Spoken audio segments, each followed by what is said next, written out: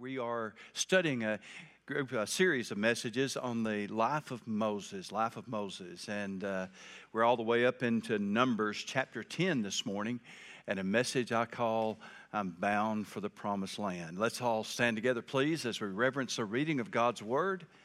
Numbers chapter 10 and verse 33. So they departed from the mountain of the Lord on a journey of 3 days.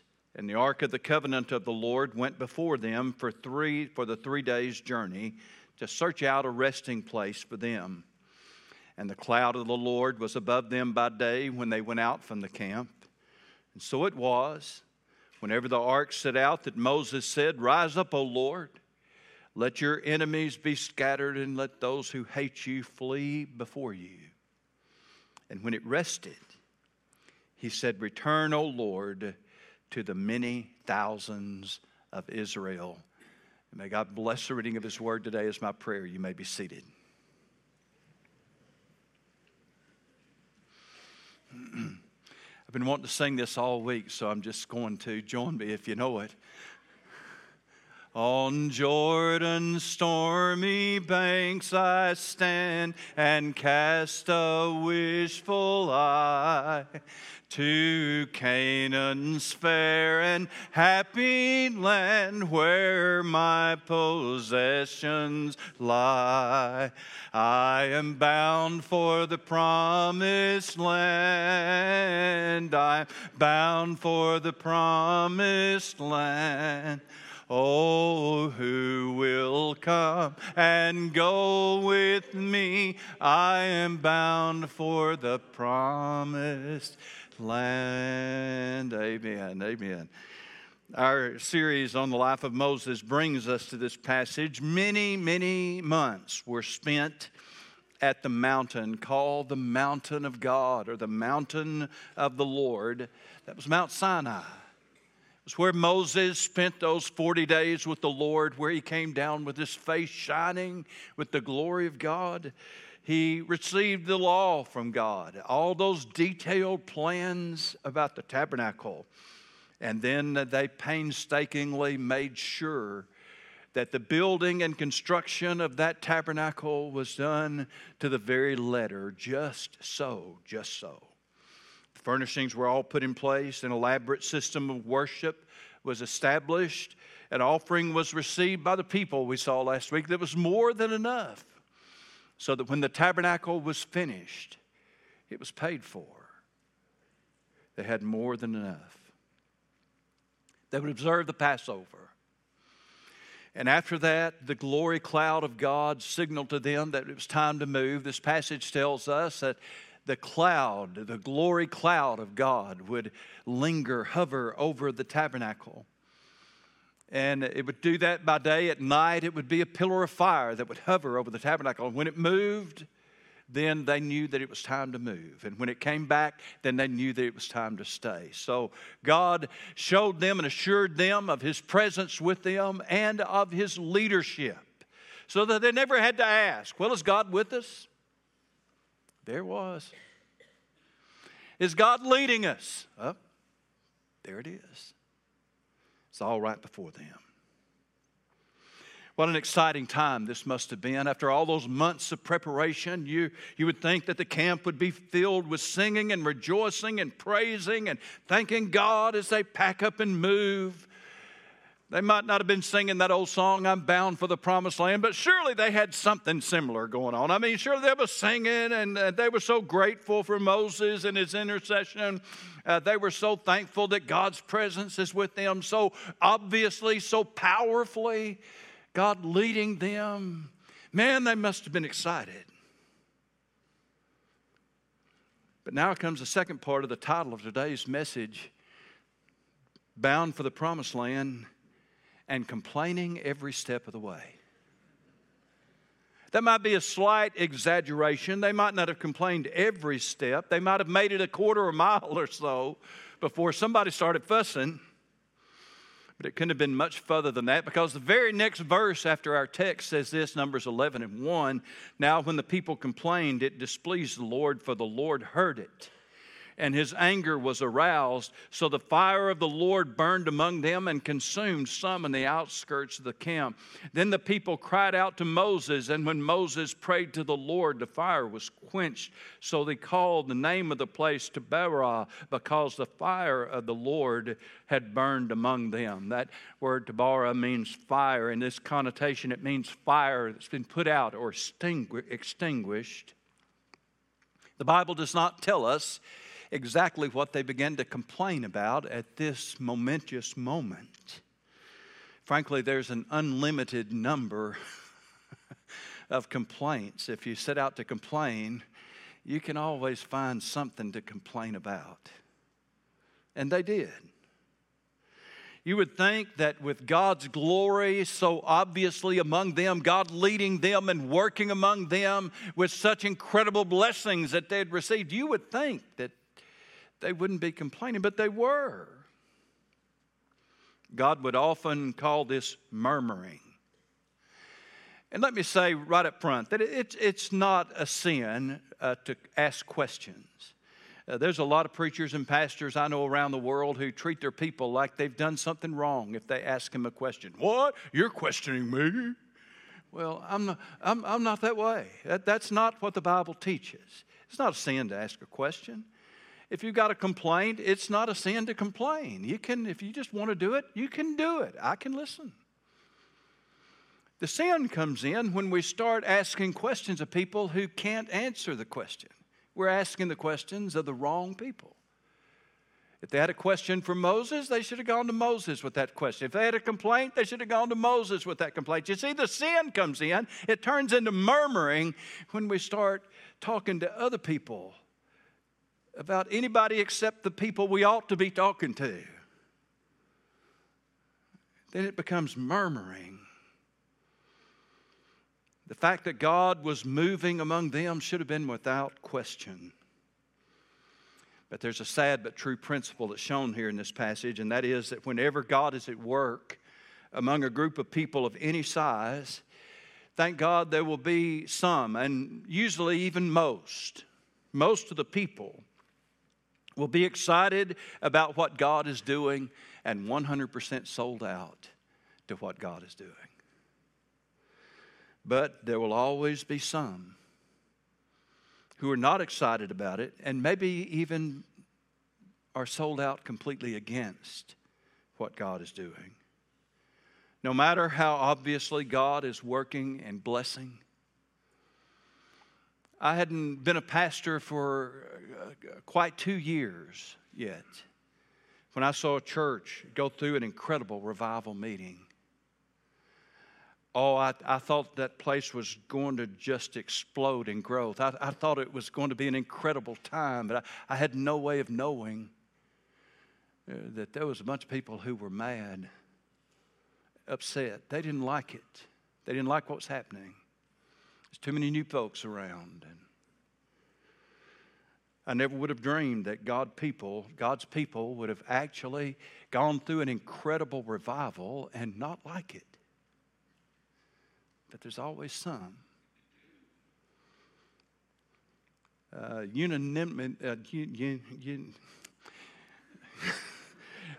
Unanimousness.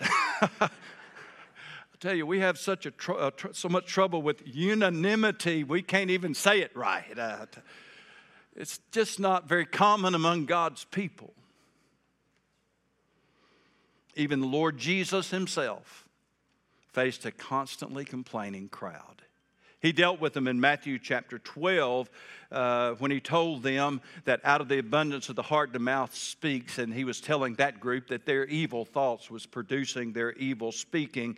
In the end of that passage, you can see it for yourself, Matthew chapter 12, Jesus would warn them that they were going to give an account for every idle word. And the idle words that he was warning them about were those words of criticism and complaining, where they complained about everything Jesus did. He either didn't do what they thought he ought to do, or even if he did do what he obviously should have done, he didn't do it the right way. They found fault with everything Jesus did, and Jesus called that idle words. And he says, you're going to give an account of them. This text tells us that those idle words of complaint and criticism are heard by God. And if they are against something that God is doing, then He is still displeased by them even today. In our text, we see God moving in immediate and swift judgment. The fire of His judgment began to burn on the outskirts of the camp. Many people were consumed. They cried out to Moses, probably the very guy they were complaining about. Oh, Moses, help us. And of course, Moses did. He interceded for them. The fire was quenched, and after that, revival broke out among them. I'm telling you what, everybody got right. They all came to the altar and prayed and repented. They got over that complaining and stuff, and they went forward. They were all excited, 100% sold out for God. Yes, we are bound for the promised land. We're going to be happy every step of the way. No, that didn't happen.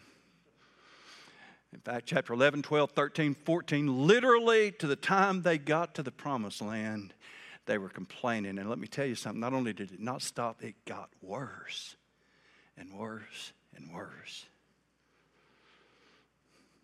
Bound for the promised land, complaining all the way. Oh.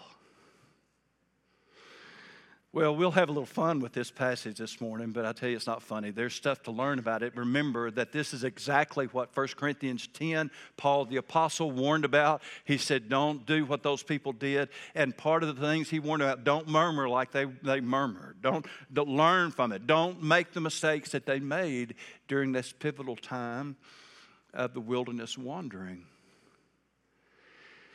And so while it starts there in chapter 11 and verse 1 with an unnamed complaint, it doesn't end there. In fact, the Bible is going to speak of 3 separate incidents of their complaining that we'll cover this morning. The first one is the manna incident, verse 4. Now the mixed multitude who were among them yielded to intense cravings. So the children of Israel also wept again and said, who will give us meat to eat? We remember the fish which we ate freely in Egypt, the cucumbers, the melons, the leeks, the onions, and the garlic. But now our whole being is dried up. There's nothing at all except this manna before our eyes. Now, when God brought them out of Egypt, there was a mixed multitude, the Bible says, that came with them. These were various people from other nations, including even some Egyptians. They had all witnessed the incredible power of Israel's God, and they decided to go along with them and just see what was going to happen. They wanted to be in on it. And now this mixed multitude is giving way to intense cravings, the Bible says, just deep-seated lust for things they once had in Egypt. Now, I could understand craving some fish. I get a craving for good catfish myself every now and then. I can understand that. But then the rest of the list, cucumbers, melons, leeks, onions, and garlic. What a list of food to have an intense craving for. And so we see then in this passage that not only will there always be an unhappy crowd, now we're going to learn something else. If we hang around with the unhappy crowd, it won't be long till we'll be unhappy too. So this started with that mixed multitude of complainers, but it quickly spread. Verse 10, then Moses heard the people weeping throughout their families, everyone at the door of his tent, and the anger of the Lord was greatly aroused. Moses was also displeased. So it started with the mixed multitude, but before long the whole congregation was boo-hooing in their door, in their tents, and it's supper time, and I don't have any cucumbers. I don't have any onions. I'd sure go good with a good steak. Oh, I want a steak. Mixed multitudes complaining. The people are crying. God is angry. And it got to Moses really badly. So Moses cries out to the Lord, verse 13, where am I to get meat to give all these people? For they weep all over me. How many of you ever felt like that? These people are just crying all over me. They weep all over me, say, give us meat that we may eat. And I'm not able to bear all these people alone because the burden is too heavy for me. If you treat me like this, please kill me here and now. If I found favor in your sight, God, if you care anything about me, just kill me. And do not let me see my wretchedness. You know, you can't unhear something.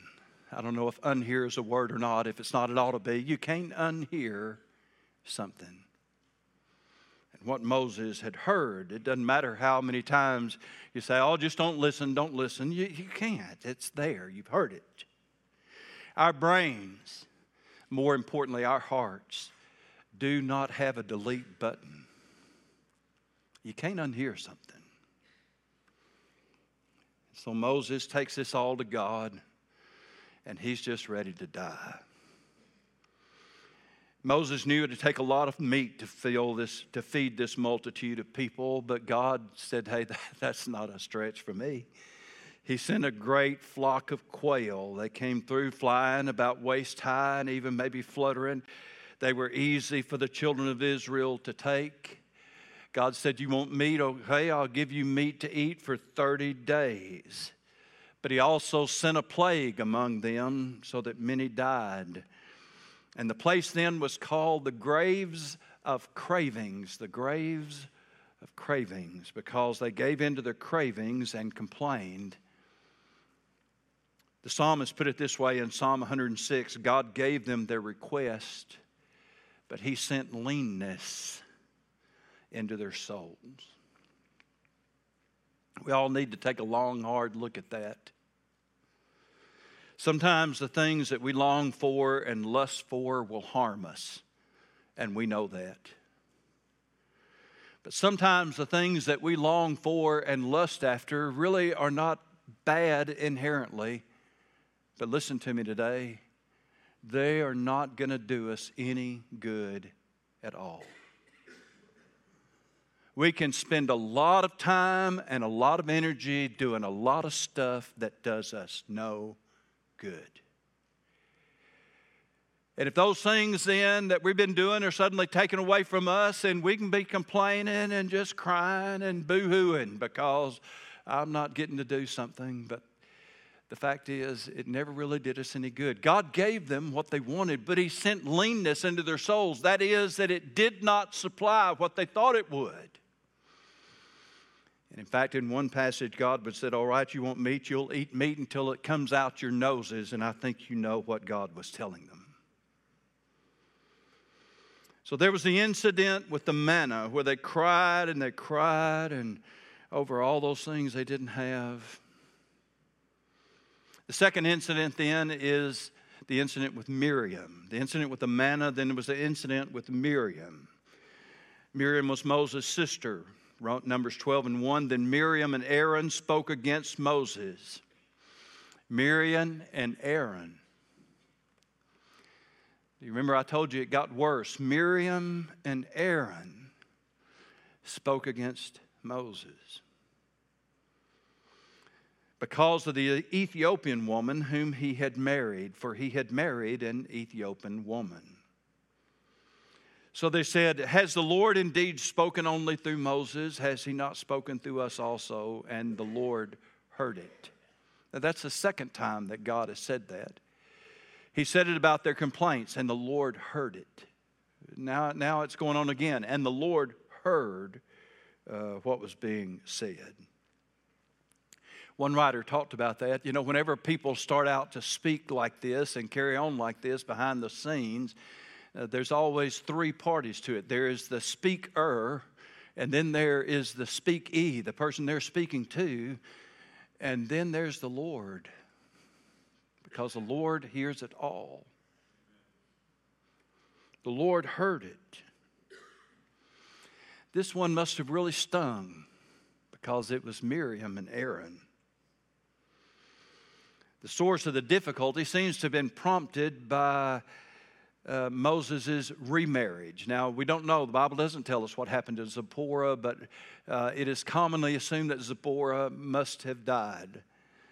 That they wouldn't have been complaining at this point in time about Zipporah because he'd been married to Zipporah all along. I mean, he married her while they were out of the picture, and it was not Zipporah they were complaining about. Moses had married again, and the woman was an Ethiopian.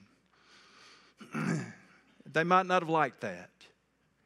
They might not have liked, I think even more, that Moses apparently married her without asking Miriam or Aaron what their opinion was. They didn't like it. Their response is easy, though, to see. Miriam and Aaron get to talking about it. And Miriam seemed to be the ringleader of it all. She said, hasn't God spoken through us also? That was true.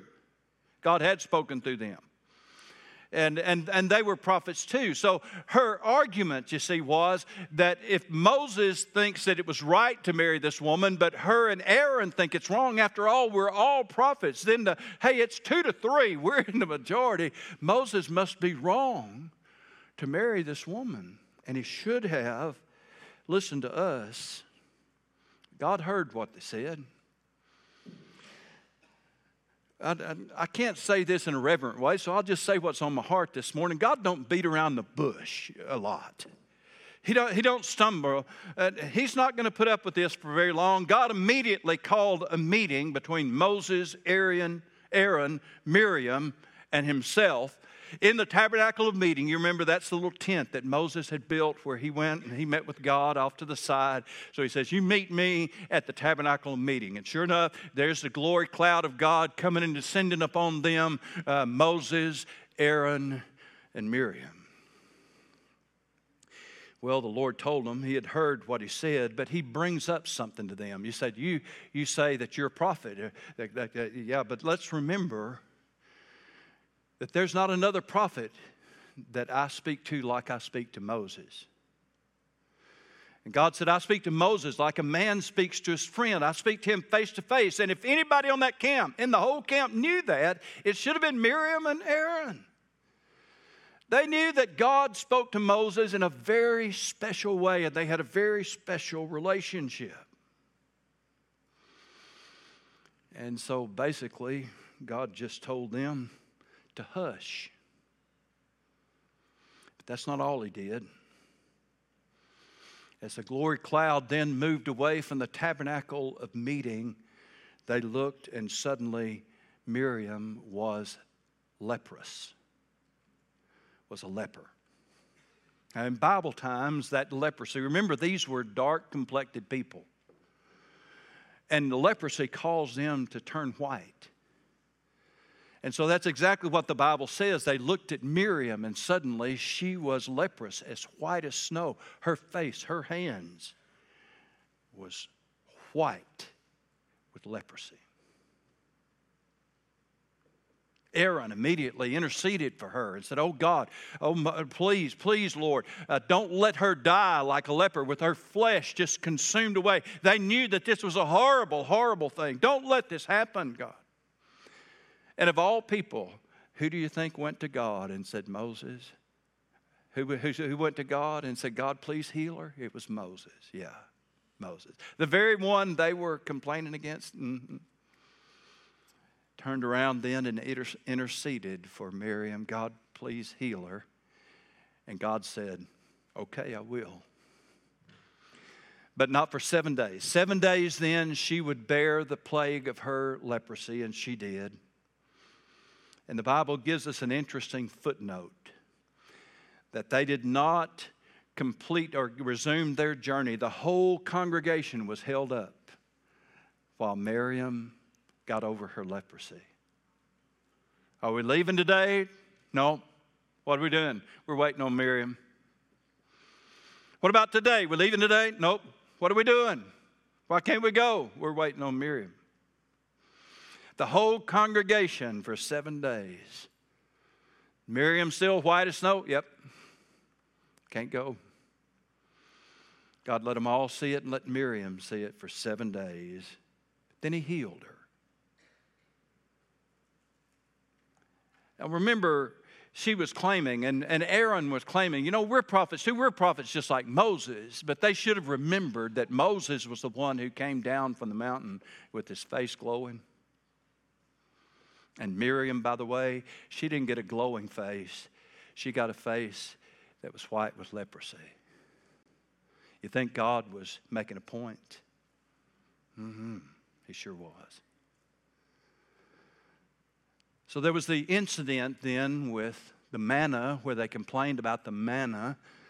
And then there was the incident with Miriam. God points out through all this that Moses was humble.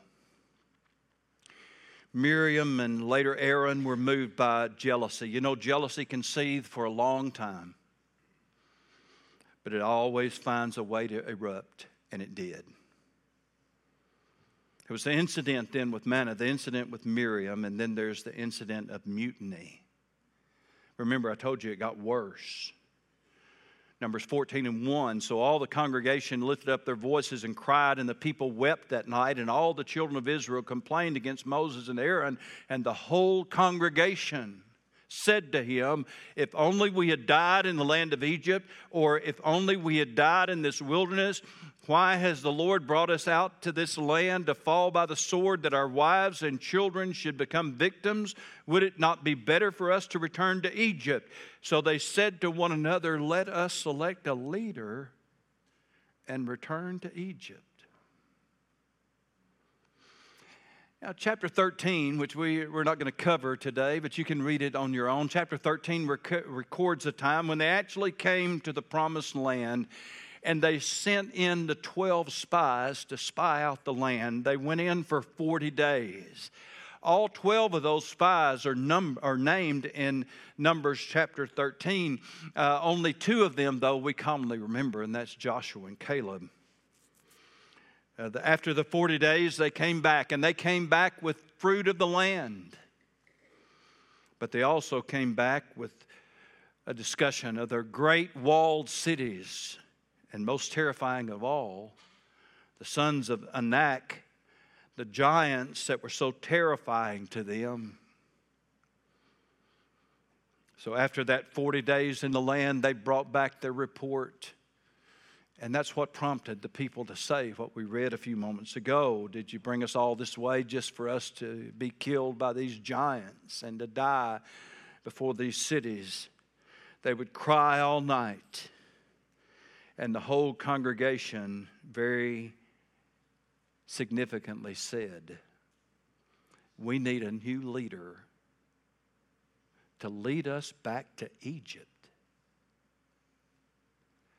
Wow. They actually preferred going back to Egypt over going on with God. It's incredible that such a thing could have happened. After they made this statement in chapter 14, Joshua and Caleb would appeal to them again, saying that God would bring them into land, pleading for them to stop this rebellion against God and against Moses. And after Joshua and Caleb made their impassioned plea, somebody made a motion to stone Joshua and Caleb. I was just kind of joking. I thought that might be kind of funny, but they didn't really make a motion, but that's just what they said. Let's stone Joshua and Caleb.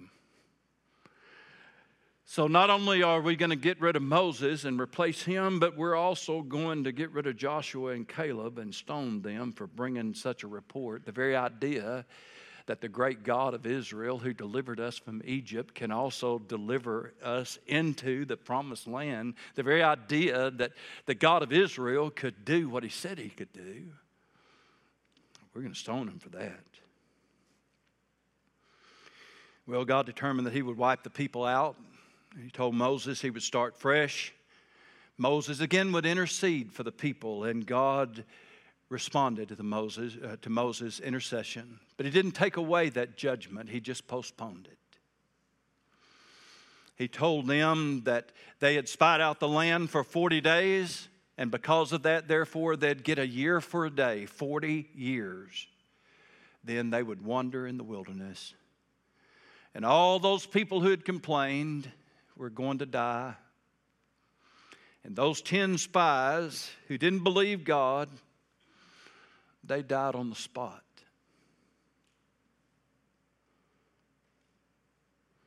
And so we see that complaints and criticism can start small.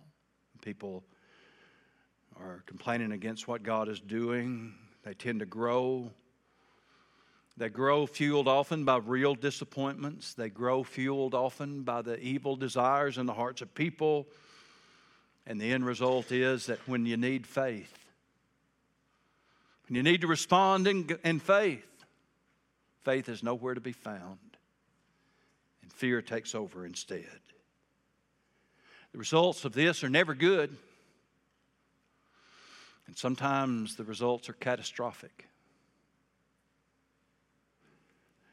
Now, Paul told us very plainly in 1 Corinthians chapter 10 that these things happened to them, for example, and he specifically mentioned this time and what they were doing, what was going on, said we need to learn from it. So let's learn a few things today, just a few observations, and we'll be done.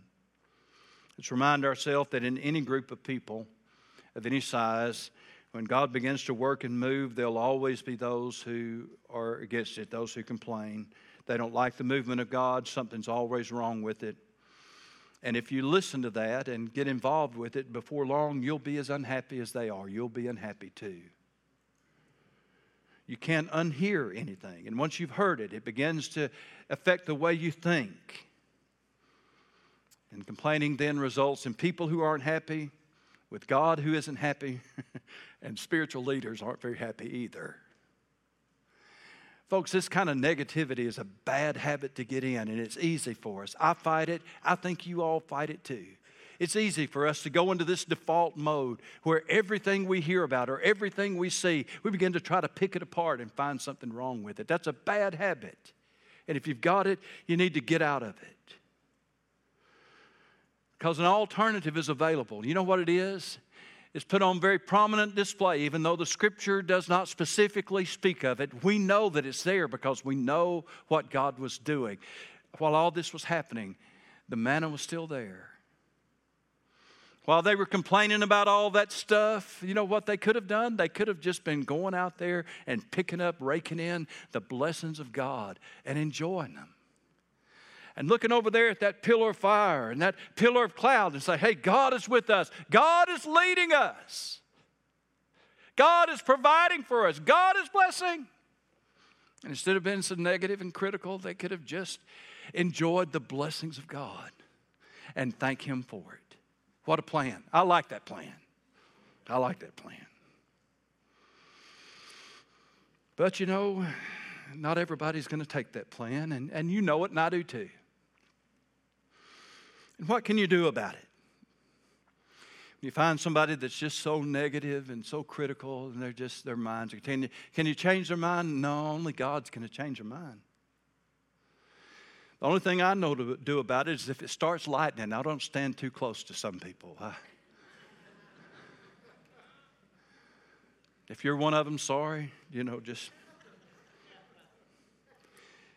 In any group of people, there are always those who find something to complain about. But we have an alternative. We can enjoy the blessings and provisions of God and be thankful for what He's doing. In any group of people, there's always the possibility that jealousy will begin and flourish. It's rooted in pride. That was the original sin, and it's a sin that God hates. 7 things God hates. Pride is number 1 on the list, and that's where jealousy comes from. It's pride. Jealousy causes people to ignore what God is doing through others because He's not doing it through them. It always finds a way to blow up. It always finds a place to come out, and a lot of times it's about something trivial and unimportant. In any group of people, there's always a possibility of jealousy. So there's always some who will complain. There's always a possibility that jealousy will move in. In any group of people, there'll always be those who are negative and see only problems. And for whatever reason, people are inclined to believe them and go with that. We are something about us. Maybe it's happened in the fall. We're just inclined to see those problems more than we see the power of God before us. We have to look hard sometimes to see the power of God. When we respond with fear, when we believe the wrong things. And remember, there's no particular virtue in faith. The virtue of faith is determined by what is believed in or what is believed. You can have faith in something that's not true. Have a lot of faith. You've heard me say it over and over again. I don't have enough faith to be an atheist. Because then I have to believe that this whole creation just created itself and that life, everything we know about life and all of its complexity just somehow happened and I don't have a credible explanation for it. I don't have enough faith to believe that, but a lot of people do. These people had a lot of faith. They had a lot of faith to believe that going back to Egypt was going to be better than going to the Promised Land. They believed the wrong things, though they believed it very sincerely. Faith is only as good as what it's believed in. And when we believe the wrong things, then we miss the right things. The great preacher Sumner Wimp was fond of saying the real tragedy in life is not what we suffer, but what we miss. And that's the truth. But when God works, then we learn in this great passage that there's always the possibility of standing by faith and standing for what is right and against what is wrong, even if we have to stand alone, like Joshua and Caleb did. Years later, this same Joshua, by the way, he was an old man by then. And that same Caleb, who was also an old man by then. And I want you to know today that those two old white-headed men stood out in that crowd because there wasn't another person there that was as old as they were. All the old people were gone except for them. Even Moses and Aaron were gone. But you remember Joshua in Joshua chapter 24 would stand up and cry out very famously to the people, "Now therefore fear the Lord and serve him in sincerity and in truth. And put away the gods which your fathers served on the other side of the flood and in Egypt, and serve you the Lord. And if it seem evil unto you to serve the Lord, choose you this day whom you will serve, whether the gods which your fathers served that were on the other side of the flood, or the gods of the Amorites in whose land you dwell. But as for me and my house, we will serve the Lord." I want to go out like Joshua. I've served the Lord all my life, and I'm going to go out serving him. Go ahead if you want to. You can gripe your way all the way to heaven if that's the way you want to live. Go ahead. I want to be like Joshua. I want to be like Caleb, 90 years old, still asking for a mountain to winning victories for God. I want to go out serving the same God I've served all my life. It doesn't mean that I'll have gone out without failures. It doesn't mean that I won't have made mistakes or that I won't have sinned or won't have failed. That's not what it takes to serve God. God does not require sinless perfection of us in order to serve him. If he did, none of us would make it.